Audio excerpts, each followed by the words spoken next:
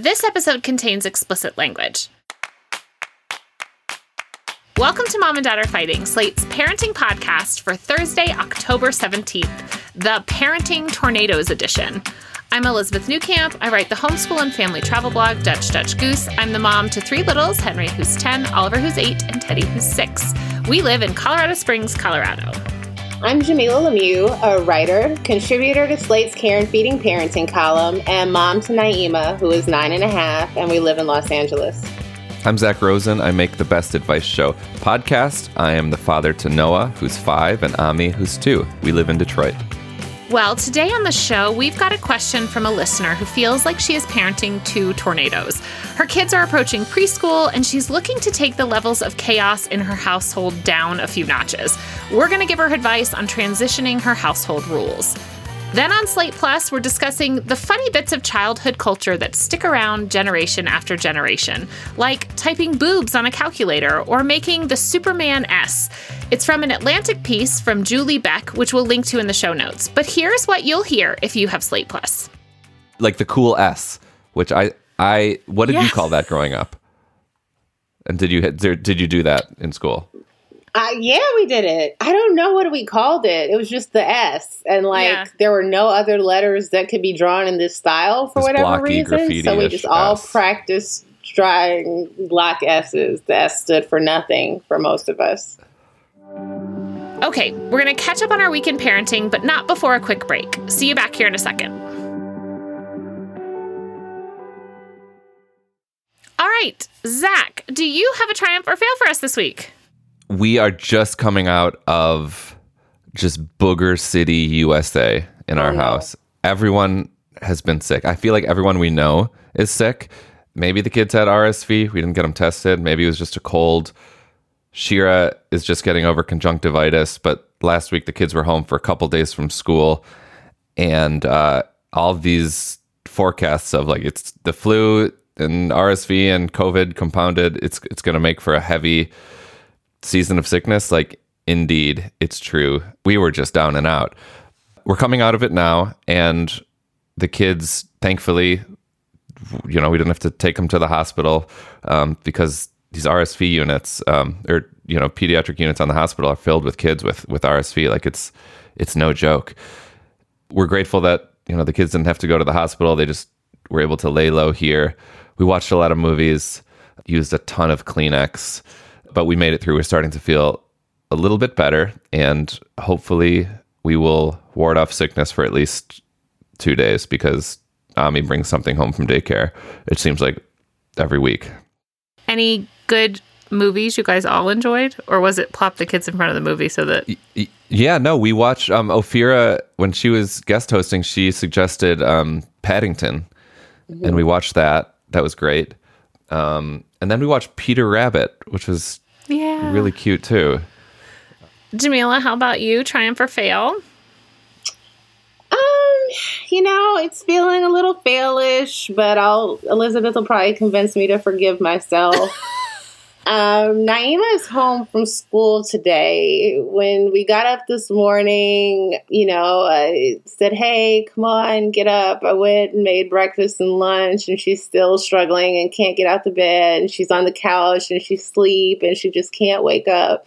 Mommy, I'm so tired. I don't feel good. And then I'm like, okay, I just give in. I'm like, get back in the bed. You can have an extra 30 minutes or just be late for school, because she was just not moving. It was just like she just couldn't, and then her throat was hurting and her head was hurting and she was warm, not fever. She didn't have a fever, but she was warm.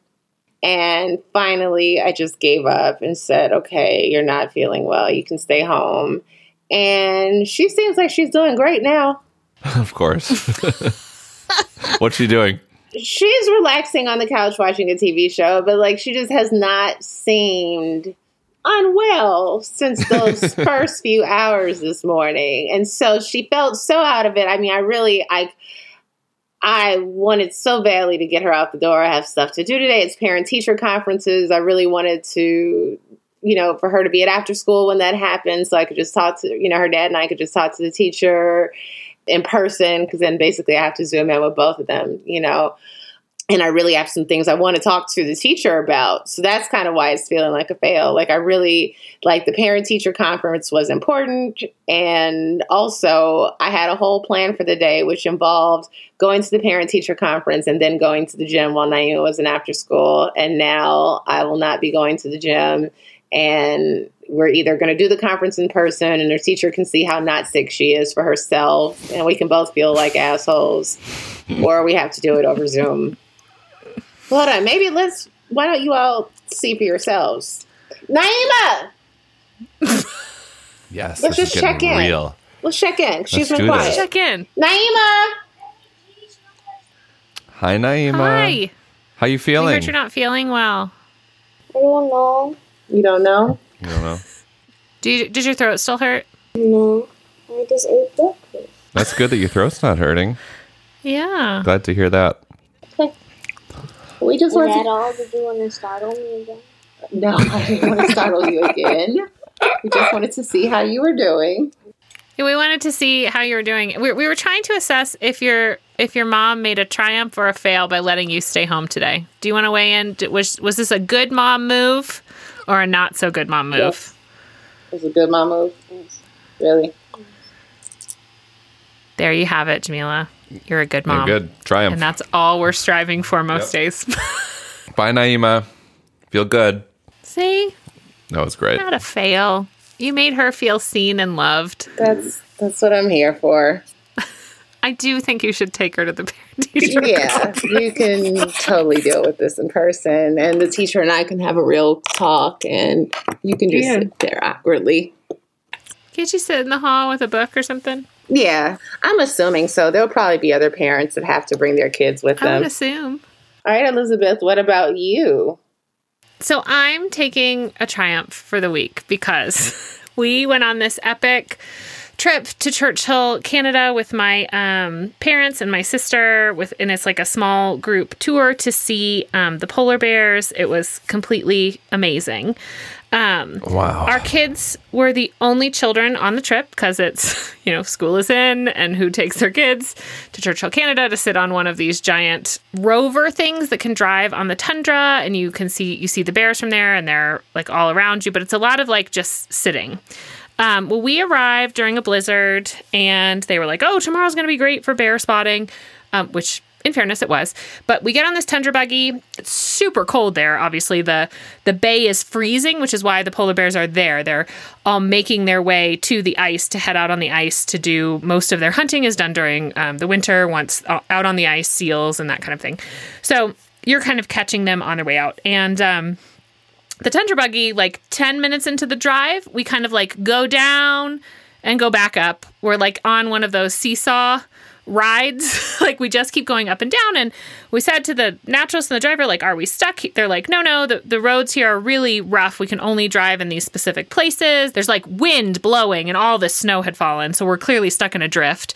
We just have to do this over and over again. Of course, the kids like want to see bears. We've like promised them bears, and there's all of these, mostly I will say 70 and over on the bus. So it could go either way. They're either like grandparents, hey, we're so excited to have these kids with us, or they're like, why am I on this bus with these children, right? Mm-hmm. We end up being stuck, like 4 hours stuck in this snowdrift. They send another buggy to come get us. That buggy gets stuck. Eventually that buggy gets unstuck, comes to get us, gets stuck. They have to dig us out.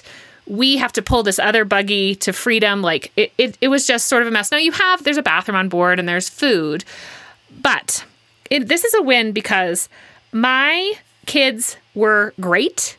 And it wasn't that they were great. It was that Jeff and I were a great team. My parents were helpful. My sister was helpful in the sense that like we were able to keep them focused. We had brought like journals to draw on and things like that.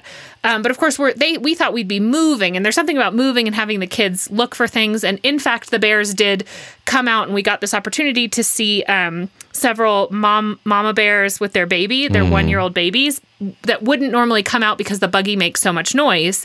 And they tend to kind of stay hidden because the dad polar bears are trying to eat the baby polar bears. It's a mess. But we got to see all of this stuff, which was great.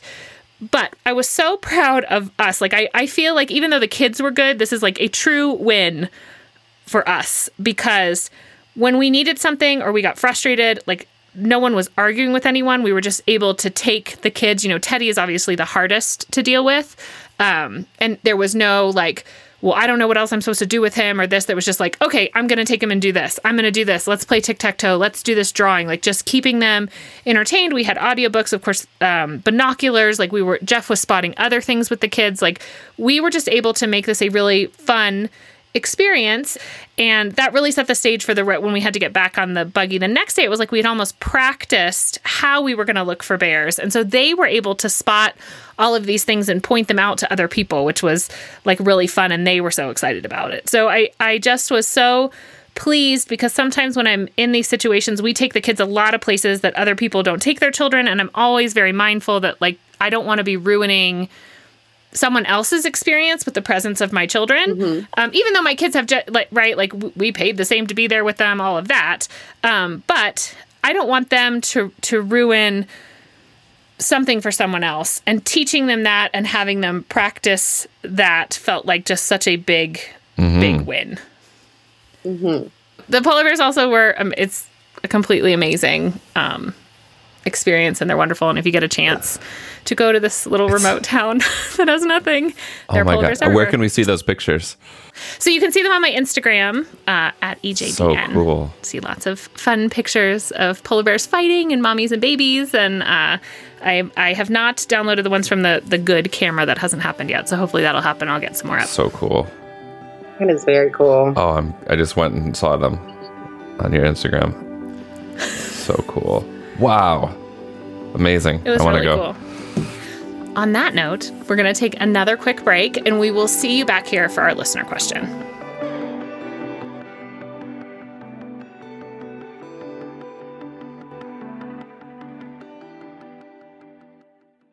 All right. It's time for our question, which is being read, as always, by the wonderful Shasha Leonard. Dear Mom and Dad, how does one manage the transition from toddler to preschooler in terms of household responsibilities, introducing chores, recalibrating behavior expectations, etc.? We have 2 kids, aged 2.5 and almost 4. We try to take an authoritative, respectful approach to parenting, and it was easy when they were both toddlers, or as easy as 2 toddlers can be. But now that we're approaching preschool age, we feel like we need to introduce more structure and set expectations. For example, our strategy for hitting was to intervene and stop the behavior and redirect to something else. But now the hitting is motivated, i.e., brother took my toy, or I want your attention, so I'm going to hit. This transition has made us unsure what to do. When do you introduce consequences? What is appropriate? What about introducing expectations like, you will use a fork at dinner and not make a mess, or you will put your laundry in the hamper? Right now, it just feels a bit like we are parenting 2 tornadoes, and I would really like to get some semblance of order back. Any ideas? If it matters, they are both extroverted, high-energy boys, which may be part of why it's challenging right now. Thanks. Overwhelmed. This is a great question. I'm in a similar area right now. Our kids are 5 and 2. And so there's a couple parts to this question. There's the first part, how can we introduce chores? And then how do we introduce consequences? So your older one especially is totally ready for some really simple chores. But I thought of that Marge Piercy poem to be of use, like the last 2 lines of that poem. The pitcher cries for water to carry and a person for work that is real. Like, I think that our kids can get in tune with some basic responsibilities and chores and it not feel like a burden to them, but that they are actually like contributing to the household. I think it empowers them. And, we totally struggle with this. It's not like Noah, my oldest, is folding her laundry and taking out the trash yet. However, she's 5. She does help with dinner a lot. And she's starting to help her brother in ways that are so sweet. But like he won't clean up if we ask him to clean up. But if she leads, if she starts to clean up, he will in turn follow. And, just we were doing it with the Magna-Tiles last night. Like, he'll knock them over and not really give a shit. But, like, once we deputize her to be, the leader in cleaning up, he'll see, oh, this person who I think is the coolest person in the world, she's cleaning up. I can follow. And half the time he will. I find another really great chore to introduce. And again, I'm not sure if chore is the right word, but responsibility, maybe? Yeah, responsibility is having Noah help me prepare dinner, because it's fun and it's like so elemental to helping a house run, and she enjoys doing it. She's really into baking shows, as I've mentioned in the past. So she's interested in cooking. She's interested in the kitchen, in chopping, in mixing, etc. So maybe easing into it with something that they might really enjoy. And in our case, that's cooking. Your oldest might be interested in something else that might be helpful to you. Like, I mean, I used to, like, a big push broom is so fun. Like the big, that you can go into the garage and just like sweep up a bunch of dirt, something that like you can't mess up particularly bad. But there are, I think, a handful of things that you can do to show them, oh, this actually isn't that bad. This is kind of fun. And then once they're done, once they see, whoa, look what I just did. I just picked up all my dirty clothes and put them in the hamper. Like, that's not that huge of an ask. Start with that kind of easy on ramp, and you kind of see them changing before your very eyes. I think both of your little ones are old enough for some consequences, regarding their behavior. If you throw your cupcake on the floor, you will not get another one. Mm-hmm. If you hit, you won't be able to play the game we were playing. And you explain them, in the moment as it happens, because you threw your crayons all over the table. We're not going to be able to color a picture right now. We have to put them away instead. And if you want to be able to do an activity, you have to treat the things that we're doing the activity with nicely.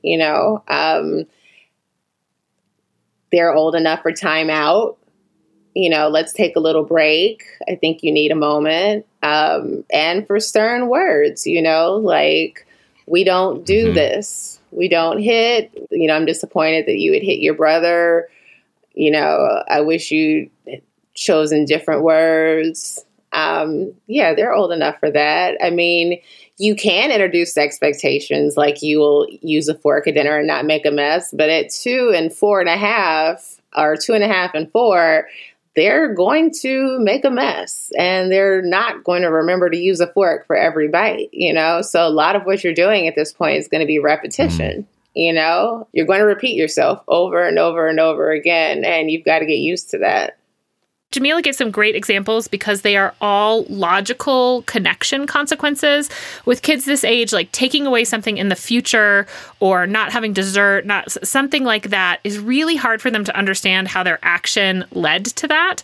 So Jamila's example of like, you threw the cupcake, you don't get any more cupcakes, like, is such a good logical, like, you can't handle this. So now we're just done with this. And I'm sorry. And I know that makes you feel sad and angry, but that is how it is. We can try again tomorrow, right?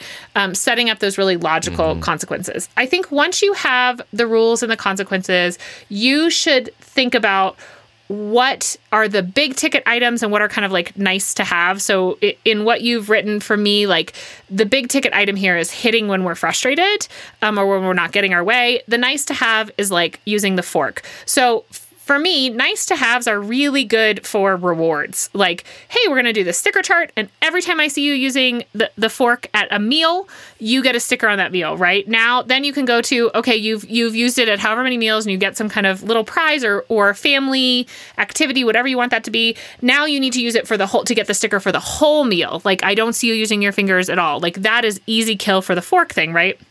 For the hitting, when kids hit, especially at this age, it is because they are overwhelmed and they do not know what else to do.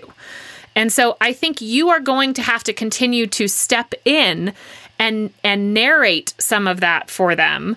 Like adults don't even do this all well, right? So to expect your kid to just turn an age and all of a sudden know what to do is, I think, an unreasonable expectation for them.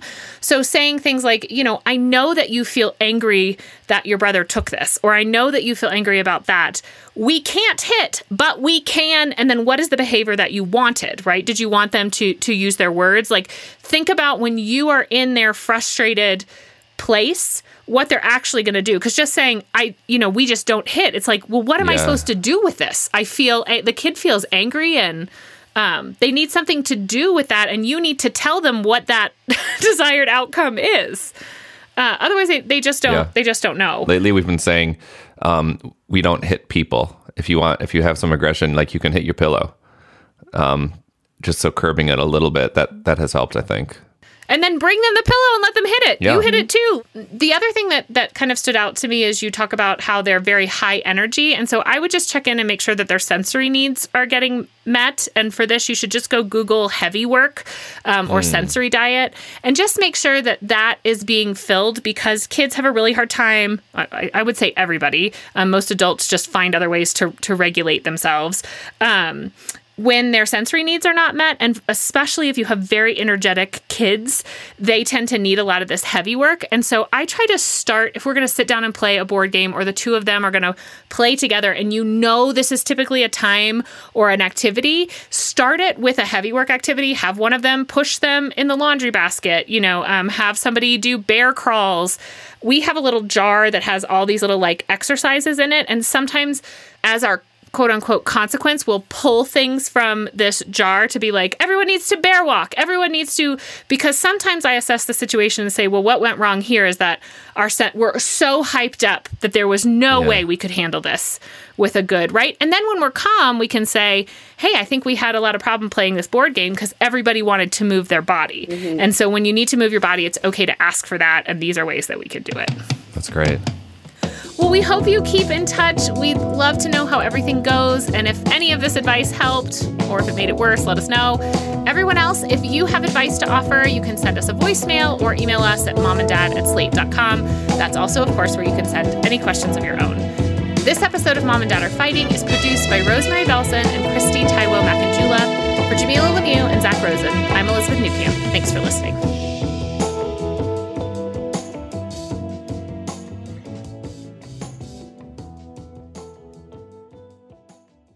All right, Slate Plus listeners. So we came across this delightful piece in The Atlantic by Julie Beck called "Why Did We All Have the Same Childhood?"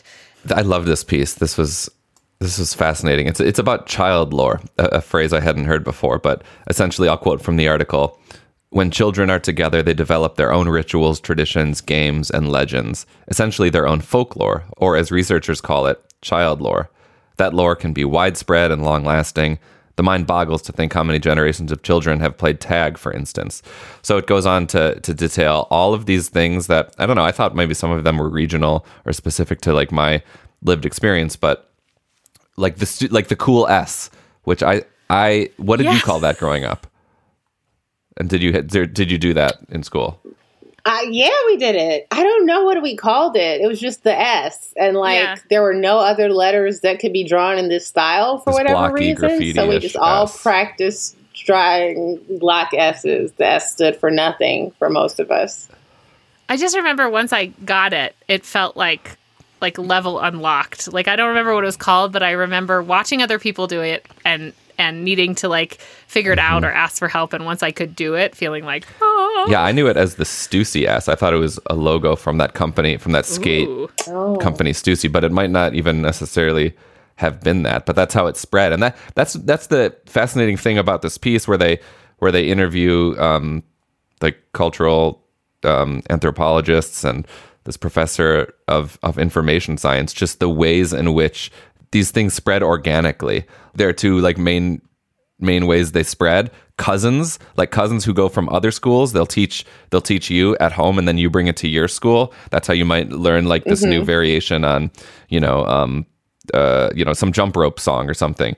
Or the new kid in school, the kid moves from New Jersey to California, and he brings with him, the Stussy S, for example. So it's this kind of underground network of kids learning these new things, specifically like not from parents. It's like learning from friends and from people who we think are cool. I would imagine that siblings probably have a lot to do with that too. You know, like being just 2 or 3 years removed from your younger brother or sister, For sure. you know, that you're passing down some of those songs and games. Yeah. What were some big ones growing up for you two?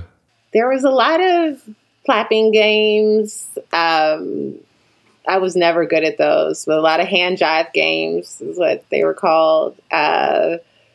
What else? I do remember putting boobs in the calculator and hoe. 304 spells hoe. That was a big one that everyone thought was very funny when we were kids. Oh, yeah. HOE.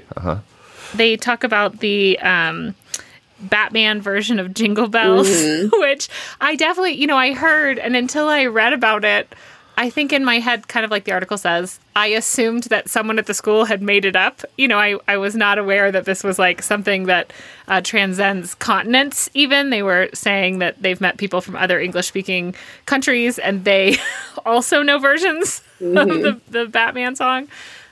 What was your line for Robin? We were Robin laid an egg, Robin laid which they said is the same. Well, to be fair, Same. for people our age, it was on The Simpsons. Okay. So okay. that probably I didn't know did that. help. Yes, I do. I remember that very clearly.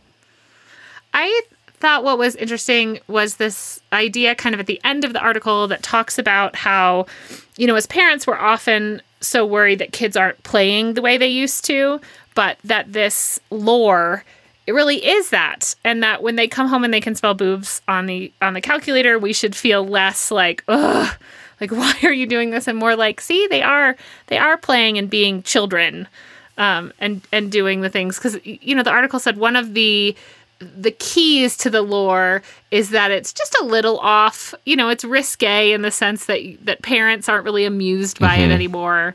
Yeah, and not that we're just not amused by it, but that we don't speak the language. We're not fluent in child lore because it's specifically not for us. It's developed by our kids. So what might look like gibberish to us or nonsense has an internal logic, but only to the youths connected to it. I was tickled by there's a part talking about tag and talks about how kids are playing coronavirus tag. Yeah. And which was funny to me because it's something I have seen my children do. And I'm kind of like, oh, don't do that. Can we call it something else? Can we do something else? But to see like, oh no, that's just part of it. Like it's part of their lived experience. And that is what makes it, sure, they're still playing the game tag, but they've made it uniquely theirs for them. But to also know that it's like happening other places with other kids that my kids don't know and had no, touch point with. And that kids were playing cholera tag 100 years ago. Yeah. Yeah. Yeah, that was a new one. I didn't know that. I hadn't heard of either. How do you play COVID tag?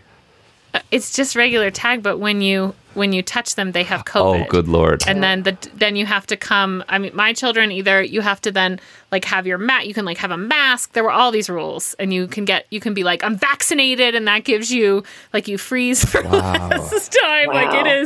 Like this playground group. It was a whole thing, and I just the whole time felt like, oh gosh, okay. Can we make this this looks a lot like freeze tag. Can we just call it that? But they got real joy in being like, well, now you have COVID, working through some of those things through play, I think. Yeah. Well, Slate Plus, thank you as always for joining us. We would love to hear what kind of childhood lore you're seeing or had as a child. So hit us up on Facebook, or of course you can email us at momanddad@slate.com. We'll see you next time. Bye.